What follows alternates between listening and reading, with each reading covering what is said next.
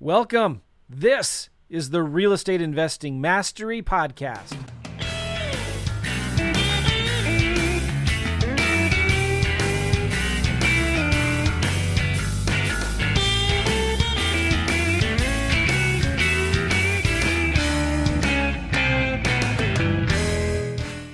What's up, guys? Welcome. This is a Real Estate Investing Mastery Podcast. And guess who I have with me right here? The one and only, the Honorable Brandon Turner is here in the house. Really honored to have you on my show. I've looked up to you guys at Bigger Pockets for a long, long time. You just are beasts in the industry. And you guys have done so much to help the industry, to legitimize it, to help people who want to get started in the business and maybe don't have a ton of resources and don't want to get trapped in the guru hype and are just looking for networking, for connections, for education. And you guys have rocked the world. I mean, I think it's awesome what you guys have done. Congratulations. And those of you that don't know, there's this little known podcast, not too many people know about it, called Bigger Pockets. A little one. We try. I meant to, I'll ask you offline what your numbers are, but I think we just hit 100 million downloads, something like that. So it's okay. To put this in perspective, I'm at 5.5, maybe 6 million downloads. All right, there you go. That's not bad though. That's not bad. I tell you though, I think I've been doing my podcast longer than you guys though. I've been doing it since 2011. Yeah, that's longer than us. I think we were 2012. Yes. A long time. Crazy, man. Well, I got a lot of cool things I want to ask Brandon about. And we're going to be talking about what he's doing today. I want to talk about one of his bad deals. It's a funny story that he's told before on YouTube. It's really good. I want to ask him some questions about Open Door Capital, because this is a great fund that's doing some pretty cool things and you can join him if you want, but also look to see what he's doing and maybe do it yourself, right? Yeah. And hopefully our connection is good. Brandon, you still see me all right? I do. I've had some, I'm in Hawaii, right? So I get the random, your internet's unstable. I'm like, I can't help it. So if it gets fuzzy.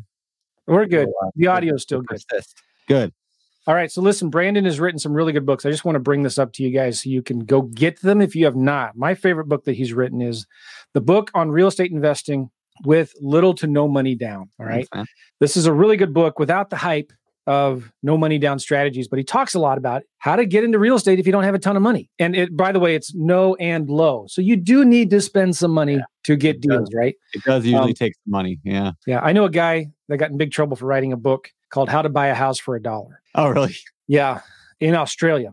And he got in big trouble with the local government authorities there. So you can kind of technically maybe buy a house for $1, but there's a lot more that goes into that, right? So great book. Well, get this at Bigger Pockets.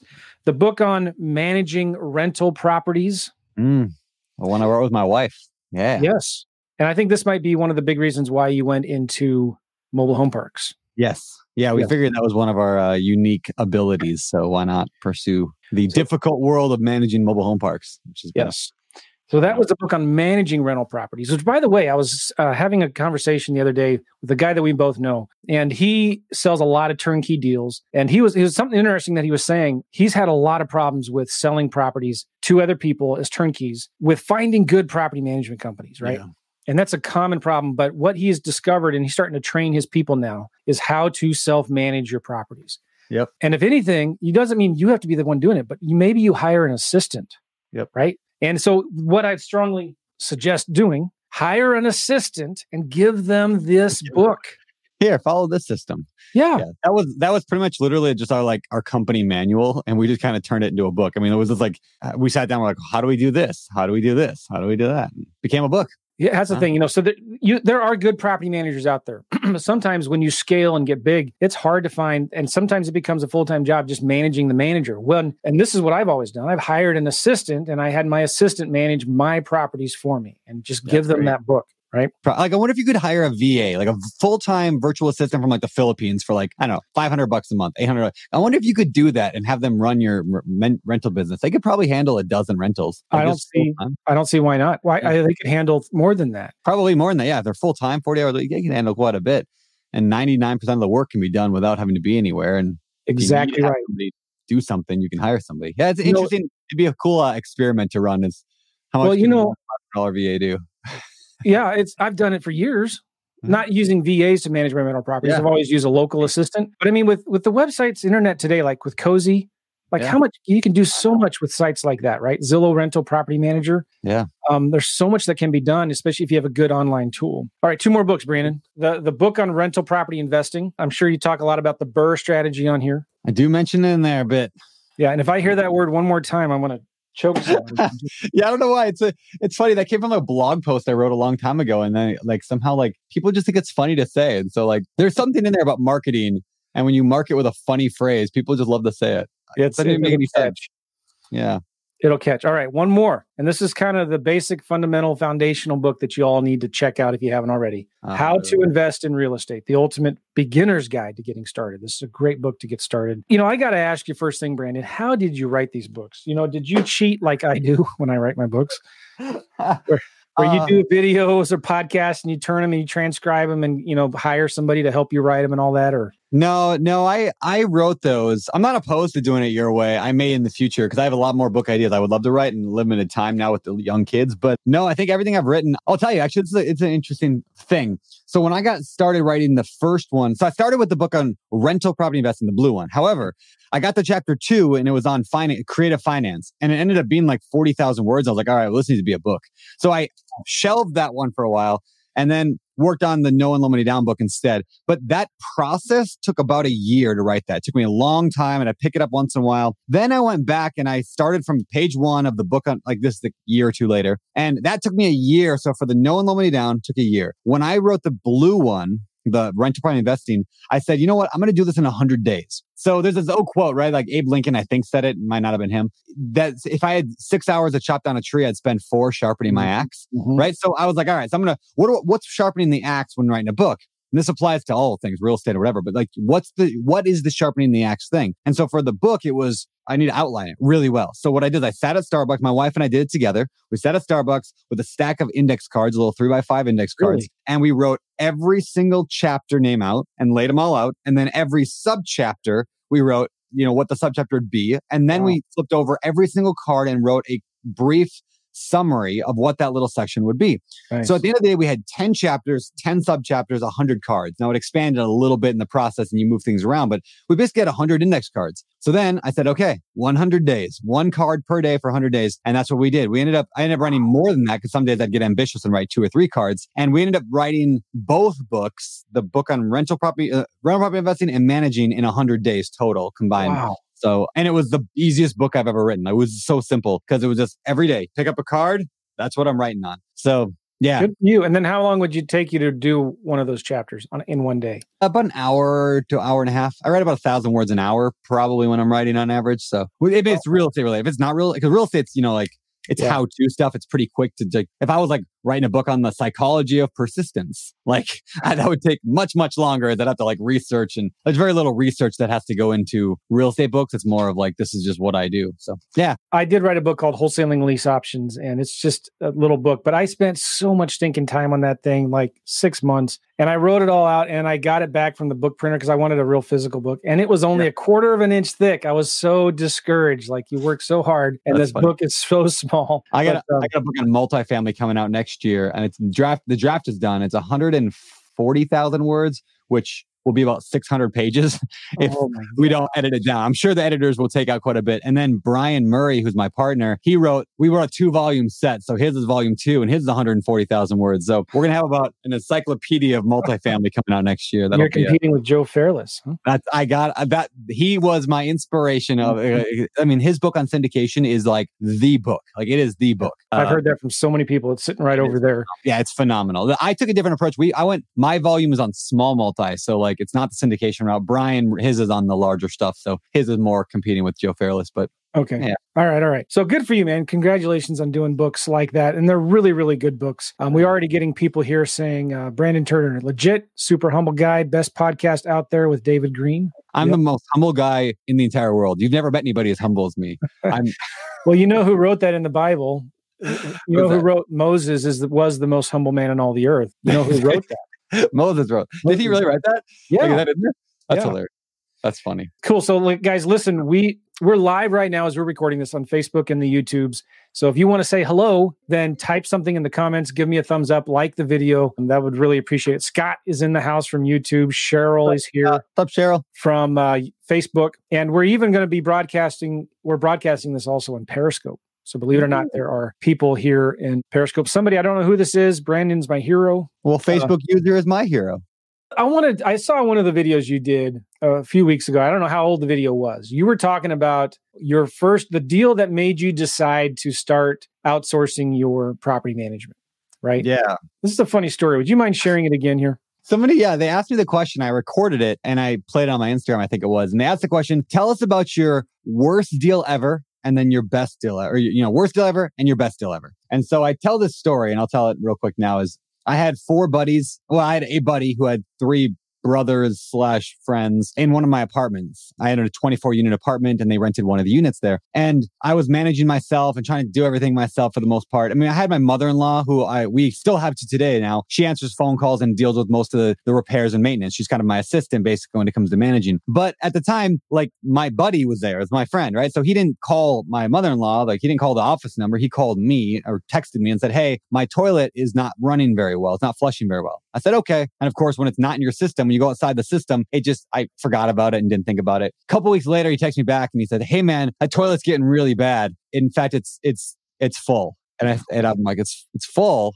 And so I go over there and sure enough, when it stopped flushing 2 weeks earlier, they just kept using it, just continued to use it every day while all 4 of them got the flu during those 2 weeks. So it was everything you can imagine in that toilet. And these are 21-year-old guys. So they didn't think anything like they should like call again for 2 weeks. So I'm like, well, I am not spending $200 on a plumber. That would be a stupid use of my money. So instead, I'm going to fix it myself. So I get a big snake and I try to snake it and I get a plunger and I try to plunge it. And none of it works. And finally, I'm like, the only way I can get this thing is I got to unbolt it from the floor. So I unbolt it from the floor and I carry it across the floor. Like I'm straddling it, carrying it. And it's still got stuff in it. It's still got stuff in it. It's full. And then I tip it over into the bathtub. Of course, it sloshes everywhere, all over me and the floor and the bathtub. And I dump it upside down into the bathtub. Then I see in the bottom of the toilet, it was like a contact lens solution bottle or something like that. And then I got sick for the next 2 weeks with the flu, shockingly. Right. And that is the best real estate deal I ever did. And the reason why it's not the worst, even though it might be the worst story, the reason why I put that as the best, because that's the deal. Yeah. Again, that taught me like the biggest lesson there is for me, which was like learn to outsource. Like there is $10 an hour jobs. There are $50 an hour jobs. There are $100 an hour jobs and there are $1,000 an hour jobs.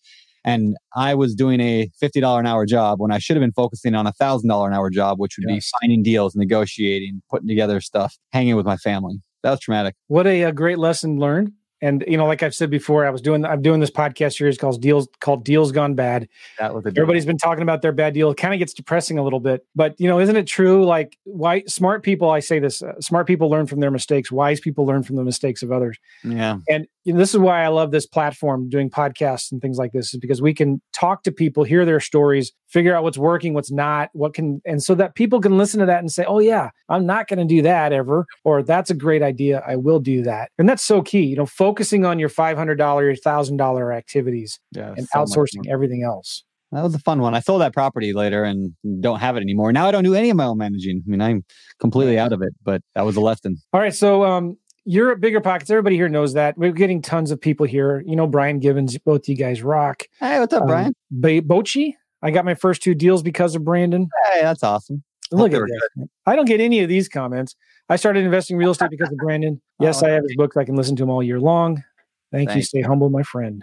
Thank you. Yeah, we got a lot of good feedback, comments here. Steve, love the content. Thanks. Thanks, Steve. All right, so Brandon, you're in Hawaii now. When did you move to Hawaii and why? Yeah, I got here like a couple years ago, 2.5 years ago, maybe it was. We moved here because we lived in Washington where it rained all the time, like 24/7. And I was like, why live where I didn't like living and it rained and it was miserable and all that. So I packed up my family. We went and spent a month in Hawaii and it was amazing. And I was like, I could live here. And then a year later, it took a while to actually, work up the courage to actually move. But a year later, I went and spent 3 months. And I was like, oh, it was amazing. I want to spend more time. And we couldn't find a place, couldn't find a neighborhood, couldn't find anything. And so we decided, okay, fine, we're going to move somewhere else. We'll go to Nashville because I like Nashville. And then that weekend, we decided to take a little, like we were on Oahu, or like Honolulu area. And then we took a little side trip over to Maui, the Lover's Island. And within an hour, we had found a house in the right neighborhood that had a view and it had a pool and it had a 3 units, so I could house hack it, which I'm doing. And I mean, everything, it was perfect. And I was like, hey, we found it. So we put an offer, got accepted, somehow miraculously got a loan approved for a multi-million-dollar purchase, and we moved in. So it's been amazing. What are some of the challenges with living in paradise like that? It can't be all roses and all of that, is it? You get a little bit tired of I go to the beach and the sunshine and there's like whales jumping. I mean, it's Come on, all right. What else? Yeah, so it's not bad. You do miss the seasons a little bit. I do miss the seasons. I see people right now posting like the snow and all that. And I'm like, oh, and now I wouldn't miss it if I could travel to go do it. But because travel is so hard right now, it's like, that's kind of a bummer. So that's probably the biggest thing is missing the seasons. Did it affect your real estate investing at all? Or were you... In a good way. It forced me to finish systematizing and get out of my business in Washington. This is actually, I'm a big fan of long distance real estate investing. My buddy David wrote the book, Long Distance Real Estate Investing, but I'm a big fan of it because it forces you to be good at business, not good at real estate. Exactly. There's a difference there, right? And so by investing at a distance, you are forced to be good at business. Mm-hmm. And so I got a lot better at that. I also, being out here led to a couple of cool things. One, when you're somewhere where people like to travel a lot, just this morning I got hit up by a guy I know. He's like, hey, I'm on Maui right now, vacation. You want to get some coffee later? Yeah, that sounds cool. I mean, I don't take everyone up on it because like it would be coffee every day, but like I try to get out at least once a week to go out to coffee with someone and go to a bar or go to a restaurant, whatever. Just go hang out with people. Right. And so you adapt. You learn from their knowledge. You get kind of like, what do they call that? Whatever, like smush with people, and you get their knowledge and their wisdom, and that's been amazing. I mean, the fact that like Brian Murray came out here, who's my partner now, he came out here to Maui for just like a little mastermind retreat we did, and we started talking, and he's like, well, I'm going to go buy a bunch of big multifamily. And I was like, well, I'm going to go buy a bunch of big mobile home parks. And he's like, well, maybe we should do it together. And I'm like, maybe we should. And so now we, bought 1,000 units in the last year. And I wouldn't have done that without Brian and without being here in Hawaii, I don't think. So yeah, for that reason, it's been fun for that. Now, Josh Dorkin moved out there too, didn't he? Did, or at least he was here for the winter. He bought a house and he's here for a while, trying to escape COVID drama on the mainland. It's not like, I would say it's better here. It's better here than almost anywhere else in that we still wear masks and stuff, but it's been like you have to take a test to get here and you have to prove you don't have COVID to get here. And so like it's a little bit more, it's like an island, weird. Do you have to quarantine once you get there from out of town? You used to have to. Now you can avoid that if you take the test ahead of time. If you can prove you don't have it within 72 hours of getting here. I think they're going to probably revert on that pretty soon though, because the numbers are ticking up and they're going to probably go back to no test. Just you can't come here unless you. And that test is no fun. Yeah, that's what I hear. I hear it's pretty rough. It hurts. They stick that thing way up there in your nose and yeah. However, there is a test. I don't understand this world of testing, but like my partner, Ryan, another business partner of mine, Ryan in Open Door Capital, he lives here. He's one of my like tenants, I guess. He like at my house hack here. And Ryan flies all the time. And every time he takes a test, they ship him it in the mail, overnight ship it in the test. He has to get on a Zoom call with a doctor. Like they have a special doctor. He takes the test. And that one, all you do is you spit in a little tube, put it in there, mail it. And then 24 hours later, they get it and their test results are back. It's crazy. So why are we doing a nose thing if you can do the spit thing and it still is okay? I don't know. I don't get it. So I took my daughter to watch me take the test because we thought she was sick. She's totally afraid of needles and anything, right? And so I thought, well, she'll just watch me do it. It'll be fine, and then she'll say, oh, I can do that. But they pull out this Q-tip that's about 5 feet long, and then they stick it up your nose, and I'm trying so hard to just act normal. Yeah. But I started squirming like a little girl. I'm like, ah! And I just wanted to pull her hand away. And it felt like 5 minutes. And my poor daughter, I look at, she's 9. I look over at her and she's almost in tears, like, no, Daddy, no. So that did not work. Don't take your little kids with you when you get your COVID test. Yeah, no, I got to figure out a better way to take a test because, that sounds miserable. I did go to the doctor last week. I went to an ear, nose, throat specialist for something else. Like they're trying to like figure out allergy stuff. And they're like, well, let's look inside your nose. And he takes out this like scope thing. And he's like, we're just going to put it up. So like they put it up there and it was like tickling my belly button on the inside. Like that's how far I think he was going up and in. It was terrible. And I was like, now I know what the COVID test is like. Well, okay, enough of that. I want to also recommend you guys listen to a podcast you just did recently with you and Josh Dorkin were on. And it was just a month or two ago. And you guys replayed one of the sessions that Josh did at your last event. Yeah. That was a really, really good podcast. And just to hear his story and kind of what happened and what he's doing now, I was really, it was moving. It was touching. And it was such a good podcast because it's easy to just talk business as business all the time and think about money, money, money. But man, you don't realize, I was moved by it. Like, you don't realize how important family is and time and, you know, the love, being with people that you love until it's gone or almost gone. You know, it wasn't, how did that inspire you? Yeah, I mean, Josh had always said family above everything. That was always his like motto. It was the number one core value at Bigger Pockets, and it was on the wall written, family above everything. But that was a good time to see Josh like prove it, you know? Josh is an interesting character, and I say this a lot, is that like he's a genius. And he's a genius because a couple things. I mean, yes, he built Bigger Pockets and he does good business stuff. But what was genius about Josh is that he did what nobody does, and that's work for 10 years, 100 hours a week to build up a business. And that's what it takes sometimes. But at the same time, he also did that knowing as his kids would grow, he could get out of it someday. And that's exactly what he did. So he built the thing. He made a machine that just operates without him. And then when he pulled out, nothing changed. I mean, every month, like the month he left, I think we had the biggest month ever. And the month after that was a bigger month after. And like Bigger Pockets has never slowed down since the day he left. So because he built an engine, he built a machine. And that's what I'm trying to do with my real estate. And I think that's what all of us are doing with our businesses to a degree or we should be doing, is trying to think, how do I build this so I'm not the engine? There's an engine and I operate it and I can tweak it if needed. So that's Josh's genius, was building a machine. Well, okay, cool. Let's talk about Open Door Capital. You were doing a lot of houses, a lot of house hacking, but also just single family doors. You started getting into bigger deals, multi-family. Burring. You were burring. What? First, explain why mobile home parks. What got you interested in that? Yeah, I mean, the short answer is I interviewed a few people on our podcast, and whenever we did mobile home parks, and whenever I did, I was always like, that sounds so cool. And does it mean it's the best investment? No. And I always want to tell people, like, it doesn't mean mobile home parks are better than anything else. I like a lot of aspects of them. Other aspects I don't like about them. But the most important thing is that I chose it. Like, in other words, the best niche is the one you choose and commit to. And so after a few years of me kind of taking it easy, like I was selling a lot of books and doing a few flips here and there, but overall, I was kind of like taking it easy. I moved to Hawaii and I was like, it was good, but I think a lot of happiness and fulfillment comes from growth, and I wasn't growing. And so the question was then, how do I grow? So I went to actually Joe Fairless's best ever conference in Denver, and I was surrounded by people who were doing way more than me. And I was like, dang, like these people are like killing it. And I'm just over here, like, I just did a house this year, you know, and I was like, I got to up my game.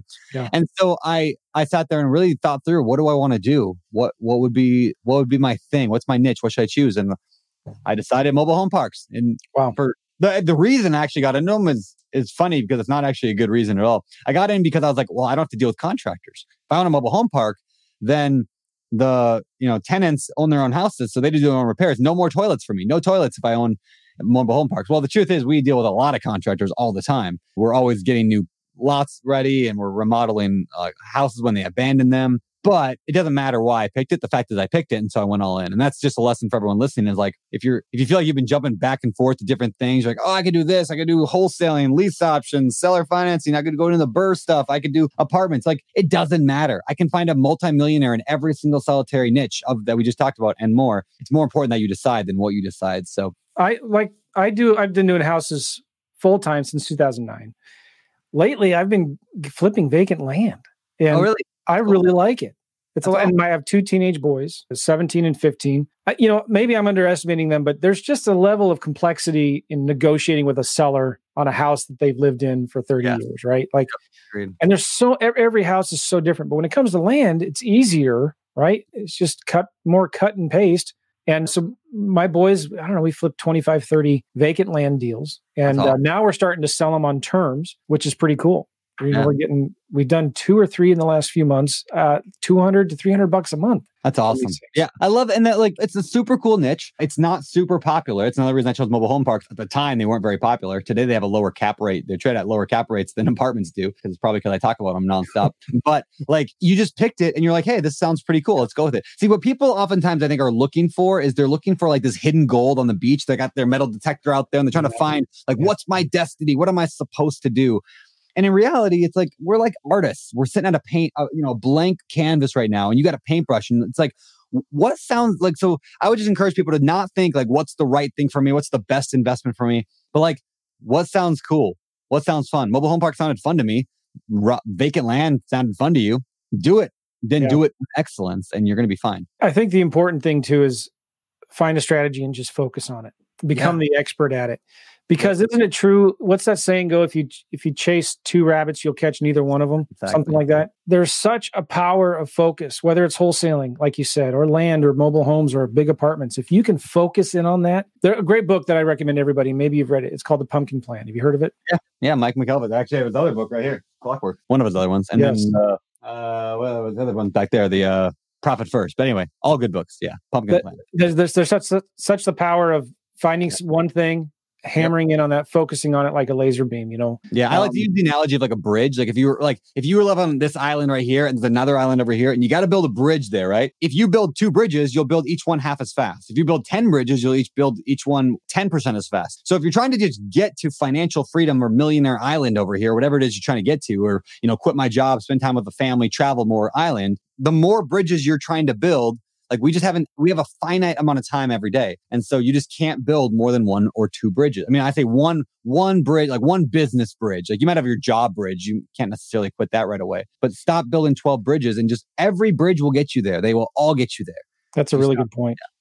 Just one more analogy is the sun, right? I mean, how many gajillion joules of energy does the sun shine down on us? But if you get a little magnifying glass and you focus that energy, you can start a fire. And they say there's more, I forget the stat, somebody would know it who's listening to this. There's more powerful energy in a 1 bolt of lightning in that 1 millisecond that it hits than almost all the energy from the sun. Maybe that's not right, but it sounds good. It's not like that. It's huge. Yeah. When I was a kid, I was like, I still wonder this, but I used to think why are we not harnessing the power of a lightning bolt to like power all of our cities? I was like, that doesn't seem like an impossible task. Like you can put up a lightning rod. Yeah. Why can't you just take that energy and like power the city every time it lightnings? I don't know. Is that a verb? Lightnings? We're going to make all right. Okay. So people are typing in some questions here. This is really good. Guys, if you're watching this live right now on the Facebooks or YouTubes, type in your questions because this is your chance to get to ask Brandon whatever you want. And as long as it's appropriate, I will put it up here on the screen. Even if it's inappropriate, I will answer it. Okay. I want to talk about, while people are typing in their questions, I want to talk about your website. Everybody needs to go here right now. odcfund.com. Open Door Capital is your fund that you created. I wanted to ask you, Brandon, why did you create a fund? Yeah. And what was the process of that? Yeah, so we knew we wanted to go big, right? We wanted to buy big stuff, big mobile home parks. That's what I decided on. I read a book called Vivid Vision by Cameron Herold. It's an awesome book. It's all about defining like what is that 3 to 5 year vision, painting it very clearly. It goes back to the analogy of you're an artist at a blank canvas. So I painted a very clear vision of what I wanted. And it was 1,000 units, $50 million of real estate in 3 years. And I even spec'd out it's like a newspaper article. It's on my wall over there. I'd get it, but it's too much of a hassle to pull it down. But it's like a newspaper article about like my company 3 years in the future. It's kind of fun to read. It's all about like what we do, like how we grow, what we own. So that we had the vision. So we start with vision. I would actually say we start with identity. Actually, it's like you start with identity as I am a top real estate investor. I'm an investor who does big stuff. So now I have the identity. Then I move to vision, and I'm like, this is the vision as I am going to build this $50 million real estate business in the next 3 years. Then from there, we move to like, what does that look like? And we're like, all right, well, we got to make a plan then. I guess we need to buy the mobile home parks. Average price, let's call it $3, $4, $5 million for a property. So we need to syndicate. I don't have the money for that, right? So I got to syndicate. I got to raise money from other investors to put the money together. But I thought to get to $50 million, I'd have to put an average purchase price of like 3 million, 4 million. Like that's a lot of syndications to put together in every year. Like that's like 10 of them every year or 8 of them just to try to, I'm like, that's just a lot of work, a lot of paperwork. So instead we say, well, let's just do a fund. And so we launched a fund and it was like a $5 million fund and we raised $5 million and it was like 4.5 and we bought real estate with it. And it was like, that was cool. And we did that in the first like 3 months. And we're like, well, let's do another one. So the next one we raised like 10. Well, and how did you learn to do that? What's involved with creating a fund? Yeah, I had no idea how to do that. I talked to some people who were doing them, like going to that event, like the Joe Fairless event. That was a good help. Talking to people on the podcast was a help. I read Joe Fairless' syndication book. That was a big help. Yeah. Okay. The fund thing was a little bit different, of course, but it's one of those, you just figure it out by doing it. Like you just kind of like by asking the question, okay, well, what comes next? All right, well, what comes next? I don't know what comes next. And you get the right people. It's like that who, not how thing. Like rather than saying, how do I start a fund? It's who's going to start a fund. So did you partner with somebody that's done it before? Not really. I mean, I partnered with Brian. Like I said, Brian Murray, brought him in. He had never done his own fund or his own syndications, but he had been a KP on other people. So he had a key principal. It means he's signing on the loan docs for a piece of the deal. So he's been involved before. And then Ryan Murdoch, who helped kind of lead the charge for whole first year, he was kind of running everything. He had never done a syndication either, but we found a syndication attorney, just asked for a bunch of recommendations, found a great syndication attorney. And it was really like, there's this quote that I say a lot, or this saying, and it says that nothing is hard. It's just steps that are undefined or unpracticed. In other words, like anything, like you could go and build a nuclear bomb. It's not hard. It's just, you don't know what the steps are. Yeah. You don't know what the steps are, and you haven't practiced it enough. So otherwise it's easy, right? Like you right now, you would probably not say it's super hard to go and find a piece of vacant land. But if I was going to do it, it'd be super hard because I don't even know the first steps. Mm-hmm. So in other words, like we find an attorney who just does that for a living, and it's super easy for her. And now today, when I'm thinking about setting up a fund, I'm like, man, funds are super easy. Like they're not complicated at all. Yet it's scary when you haven't practiced it and you haven't done it. So there are things to be aware of course. But anyway, so we launched, we're now on our third fund. Excellent. So it's fun to have a fund. Talk about your first mobile home park that you buy. Did you buy it on your own, or did you partner with somebody with experience in that? Yeah, the first one was before the fund. So the first one was actually before even the whole syndication with the Joe Fairless thing and the whole vision. It was just, I bought a mobile home park because I thought it'd be fun to have one. And so Ryan Murdoch, who's my partner today, Ryan actually he knew the seller of, that's how we became friends actually. I didn't know Ryan before that, but Ryan brought me a mobile home park and said, hey, I found a mobile home park for sale in my area. My buddy of mine's selling it.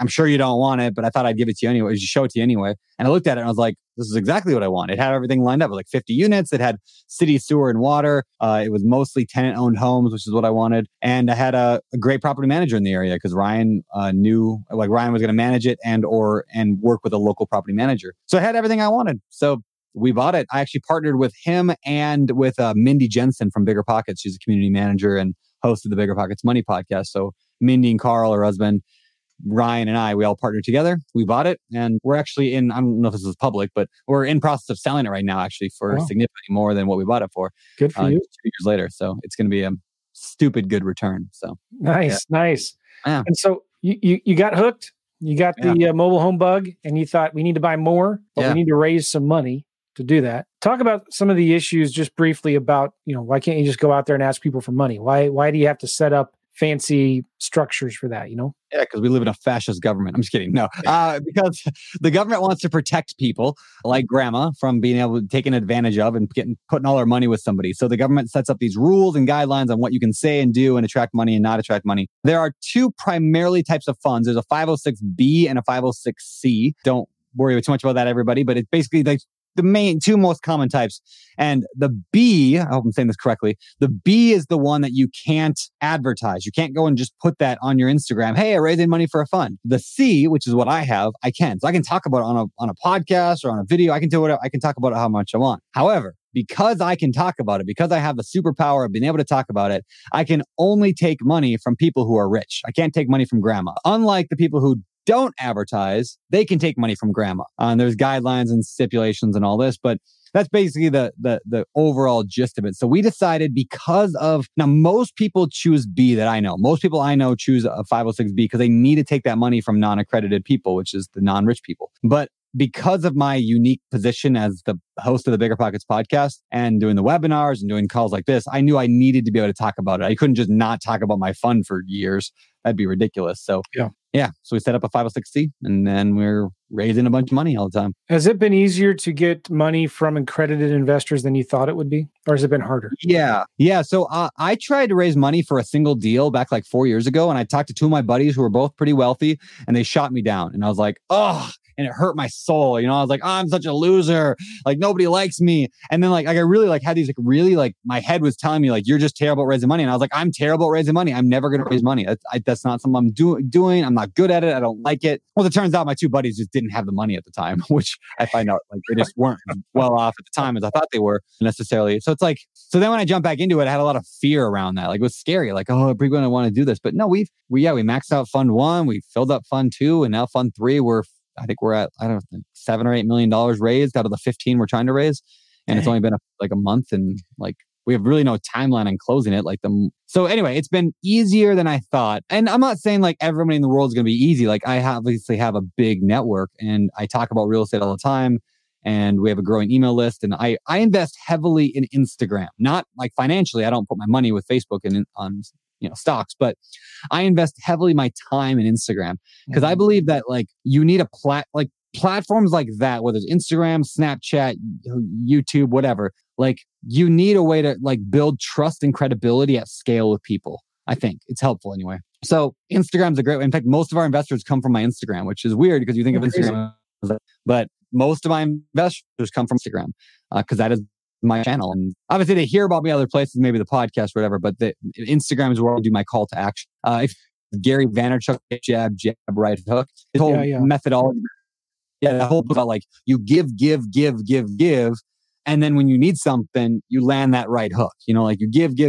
And then you take hard when you need something. And that sounds bad, take hard. But it just means like most businesses are like, take, like buy our product. It's just like always just trying to ask for stuff. Instead, I try to give.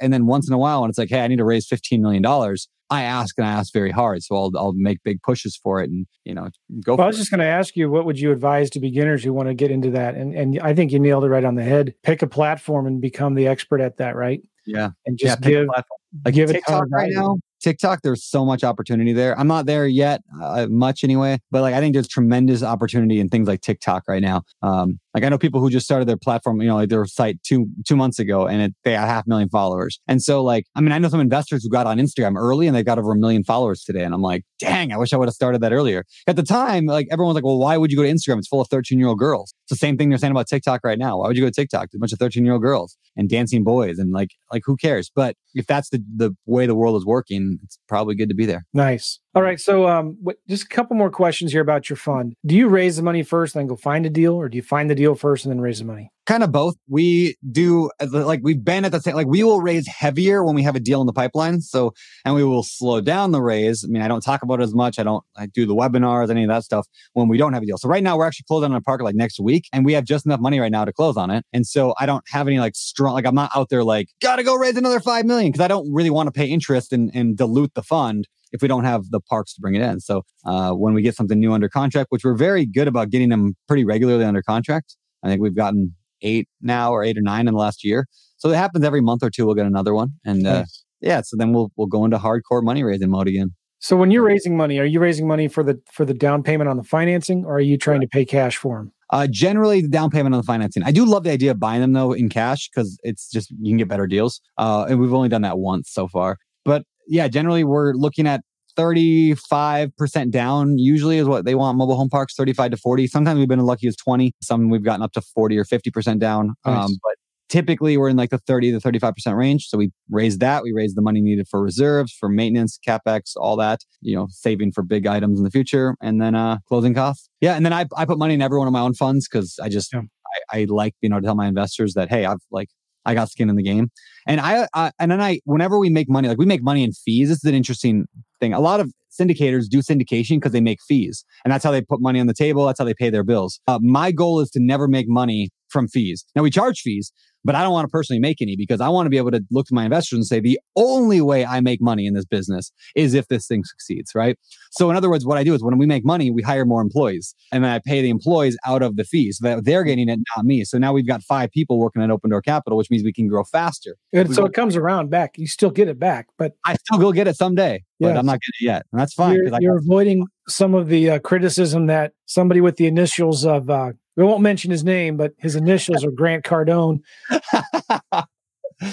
There's a lot of fees. It's actually kind of shocking how much money can be made off things like fees. Especially when you're buying $100, $200, $300 million deals and you're taking a 1 or 2% fee, you're talking millions of dollars in fees. And what's fascinating, this is one of the downsides of mobile home parks. Average mobile home park deal for us is like $3 million.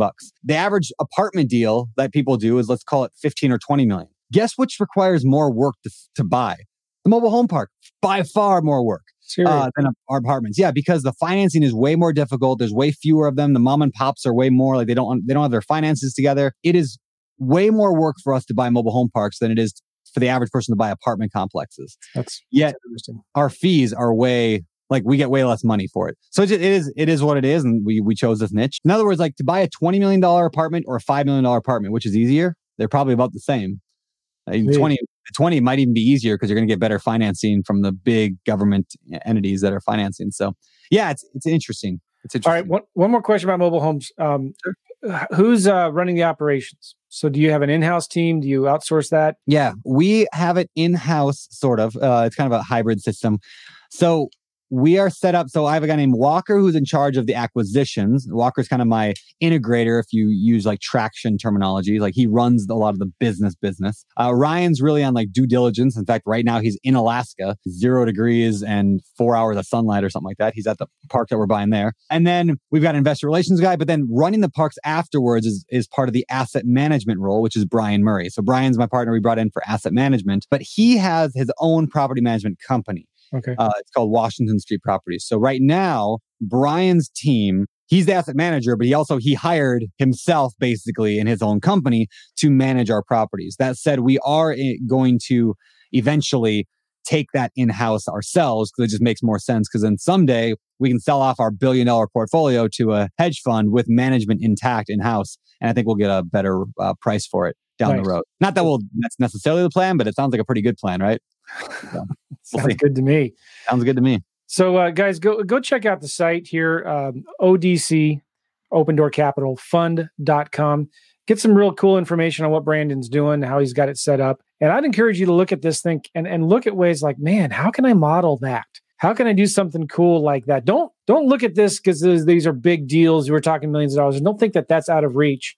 Yeah, it's really easy to fall into that trap, isn't it? Like thinking, oh, I could never do that. That's way out of my league. But what's funny is like, I'm not doing anything different than I was doing 5 years ago, 10 years ago. It's just like I added some zeros. My buddy Darren Sager always says, don't be afraid of zeros. It's like, real estate doesn't get that much more complicated when you go bigger. So if you fought, I encourage people, join my list, even if you're not accredited. Just join the list, see how we communicate, see how we send out letters. Not that we're perfect at it, but if you can pick up 1 or 2 things, it's a free education. So learn what you can, apply it to your life, discard what doesn't work for you, and just keep growing. And get on Brandon's list, watch his webinars, see how he raises the money, and bring him some deals. Bring him some deals. Bring me some deals. I could use some mobile home parks. That's a great way. I mean, you talk about this a lot on Bigger Pockets. Like if you want to learn the business, find somebody that's doing it. Don't just ask them, can I pick your brain over coffee? No, come to them with deals, with leads, and come to them with an attitude of how can I help you grow your business and make more money? So if you can help Brandon raise some money, if you can help Brandon find some mobile home parks, I bet you he'll teach you a little bit about how he does the business. That we will.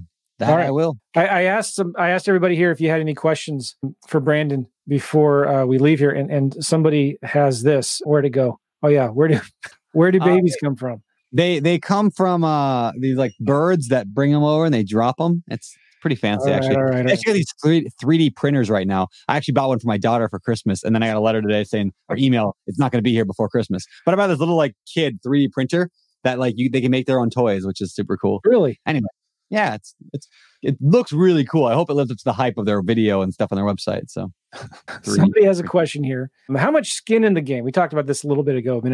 Should an individual have in a deal, I guess in general? Or 10%, 20% when raising money from others? That's a good question. Yeah, that's a good question. I don't know. I don't think I'd ever give it a percentage because, like, for example, if I'm raising a $15 million fund, I'm putting in like $100,000. So like my percentage is like, what's that? Not even a percent. Like, it's whatever. It's tiny, right? It's tiny, but it's enough that like investors will know. The whole point of skin in the game is to make sure that people know that you have something to lose. So I don't want to lose $100,000. That would be terrible. So I'm going to do everything in my power not to. I don't need to put in $3 million to be afraid of losing money. If I was doing a deal, like I was doing a single family house for $100,000 and I was going to borrow the money, how much money do you got to have in? I mean, you don't need to do $100,000. If you did $10,000, would that scare you not to lose that money? I think so. So in that case, but if you had an amazing deal, you don't have to put any skin in the game. If you really have an incredible deal, skin in the game is helpful, but it's not the whole picture. It's actually a small piece. I'd look at somebody's character and experience and their business plan far more than skin in the game in terms of whether or not I would fund them or partner with them. Yeah, very good. Good point. Al has a question here. It's always been said that you don't need a good credit score to get funding to invest in a property. I come to find out that it is not true. So could you clarify this for me? Sure. Depends. If you're trying to get a bank loan, if you're trying to go to a bank, you would need a good credit score, at least above 625 probably, to be able to get a loan. That said, there is 101 ways to invest in real estate without using a bank. And all of those are generally okay in not having a high credit score. My favorite being a partnership. Example, a couple years ago, it was like 10 years ago now, there was a triplex, awesome 3-unit property, 3 separate houses on one lot. I loved it, fell in love with it from the moment I saw it. I was like, that has to be my property. Small problem, I had no job, no credit, no income, no nothing at the time. I mean, this is like early in my investing career. So I just found like this guy from my church, this guy and his wife, and we were just talking about real estate, and I knew they thought it was cool. So I said, hey, why don't you guys just help me get the loan? You guys bring the down payment. So they actually used a line of credit to bring a $30,000 down payment. I managed the property. I found the deal. I put it together. To this day, we manage it in-house today, and they get half the profits. And I get half the profits. And I don't have my name on anything. Like my name's not even on the loan. My name's on the property. It's on the title, but it's not on the loan at all. So there are ways around it. Seller financing is another way. There's lease options is another way. There's wholesaling. You don't have to worry about credit scores. Hard money lenders rarely look at credit scores, or they may. Yeah, there's lots of ways to do it. So, and here's the thing. If you can get good at finding deals, money's easy, right? Yeah, good deals solve a lot of problems.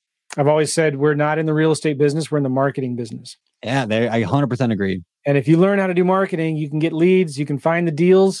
Money's easy. One of my coaches, Steve Cook, I don't know if you know that name. I love him. Yeah. From Life and Air. Yep. Life and Air changed my life. That book. Yeah. That's actually probably more the reason why I'm in Hawaii than anything else. Really? It's like a lifestyle. Like I was like, I want to live in Hawaii. That's the lifestyle I want. Nice. So anyway, keep going. The whole concept is create a vision for your life first. Yep. And then build a business around that. We could talk for an hour about that. I could talk forever about Life and Air. Yeah. Changed my life. So Steve and I, we've known each other for a long, long time. But anyway, he had a course called Debt-Free Investing. And this is one of the things I learned from him, where I'm not saying debt is bad. I'm not going down that argument or not. But like, if you can find good deals, you can find an investor and you believe in like 100% no debt, right? Yep. You can still do deals. And if you got a good enough deal, you can find an investor to partner with. Yep. So if you want more information about all that, I think if you just Google Debt-Free Investing, Steve Cook, Life and Air, that kind of stuff, you'll find. I got another question here. Is that okay, Brandon? Sure. Yeah, I'm good. You got nothing else to do in Hawaii? Nothing else. Weather's miserable out there. All right, this is from Sergio. When is a BRRRR strategy appropriate? That's buy, renovate, rent, refinance, repeat. Thank you. When is a BRRRR appropriate to apply if it's really slow to do compared to wholesaling? Seller financing subject to. So when I'm completing one BRRRR, it's maybe the equivalent to a total of 10 wholesaling deals. You understand the question, what he's asking there? Yeah. So BRRRR investing does take time. It takes typically 6 to 12 months to complete one BRRRR cycle. You know, you buy a property, you fix it up. That takes a few months. Then after 6 months, you can go to a local bank or any bank and you get a refinance on it. And then you get your money back and you go do it again. BRRRR is a great strategy when, for example, so seller financing, I don't know what the percentage is, but I would guess less than 5% of all houses out there even have the ability to do seller financing without getting into the subject to. Now you can do subject to, but 95% of people aren't going to want to do subject to. Wholesaling is a great way to make quick money, but you pay half the money to the government and then you're broke afterwards because you buy a car, right? So like the wholesaling is just a job. Nothing wrong with it. It's just a job. It's not investing long term. So BRRRR is investing when you can't do a subject. If I do a seller financing all day if I could. That said, most seller financing, again, it's really hard to find. The number of deals are hard to find. And the ones you do find, a lot of times the sellers want a big down payment. And if you have to do repairs, where's the money coming from for the repairs? So example, you find a $100,000 property and the seller's like, yeah, I'll carry the contract on it. I'll do seller financing. No problem. I just want $10,000 down. Okay, fine. $10,000 down. But the house also needs $30,000 of work. Okay, now you got $30,000. Now you got $40,000 in the deal. You're like, man, I just spent 40 grand on this deal. But the BRRRR strategy, you could have bought that house for, the 100 grand, put in the 30 or the 30 grand needed to fix it up or whatever it was, right? And then the thing appraises way higher. Let's say it appraised for 200 grand. You go to a bank, you refinance it, you get all your money back that you put into it, or your partner's money or your lender's money, your hard money lenders, whatever you use to buy it. You get all your money back and now you have no money into a deal that is a cash flowing 30-year fixed mortgage rental property. And you go do it again and again and again. And the cool thing about the BRRRR strategy is it scales with it's the same thing. You can do it with a $1 million property, a $10 million property, a $100 million property. Mm-hmm. So it's really good for what I call the stack, which is where you exponentially grow your portfolio. Single family, duplex, fourplex, 10 unit, 20 unit, 50 unit. Yeah. And you can BRRRR all the way up there. And I don't know why you can't do both. I mean, if you're in the business of marketing and you're finding deals, cherry pick the best ones. Yep. Do a BRRRR strategy on them and wholesale the rest, right? It's exactly it. Yeah, that's why I like them. Finance strategies. I call in the book on investing with No and Low Money Down. I say that it's like tools in a tool belt. Like if all you have is a hammer, then all you can do is pound a nail in the wall. If you have a hammer and a screw gun, you can now unscrew and screw and screws. Great. Now you can also hit and screw. If you've got a forklift and a jackhammer and a saw and you've got all the tools, you can build a house. You can build a skyscraper, right? The more tools you have in your mental toolbox, the more projects you can tackle. So it's not so much as should I do BRRRR or wholesaling or subject to, it's let me get a little bit of all of these so I can find the right tool for the right job as it comes up. Good. And surround yourself with like-minded people who are passionate about real estate like you are. Yeah. At biggerpockets.com. There you go. Okay, so we got to wrap this up, Brandon. It's been fun talking to you. What do you got in the future? What's on the horizon for you guys? For you specifically and at Bigger Pockets? Yeah, for me specifically, more mobile home parks, more time off. Really going to make 2021 the year of like less stuff, more surfing, more good for you. Yeah, that kind of stuff. Bigger Pockets wise, we make a shift recently to our podcast. We doubled up. We're now doing 2 podcasts a week. One of them real estate related, and one of them is going to be personal development related. So we're bringing in authors and speakers. Like we just brought in, we just had Greg McKeon. I think is how you say his last name. Essentialism, the author of Essentialism. Oh yeah, he's hosting a podcast with you guys. Yeah, like not hosting, no, but he's one of our guests. We're guests interviewing all these people. That'd be cool. Yeah. So we got a couple other, we had Matthew McConaughey on, a couple other people like that we're trying to get more of like the fuel that fuels your success is not like, how do I buy a duplex? That's important tactical knowledge. But the real question is, when you said you were going to wake up at 6 a.m., why didn't you wake up at 6 a.m.?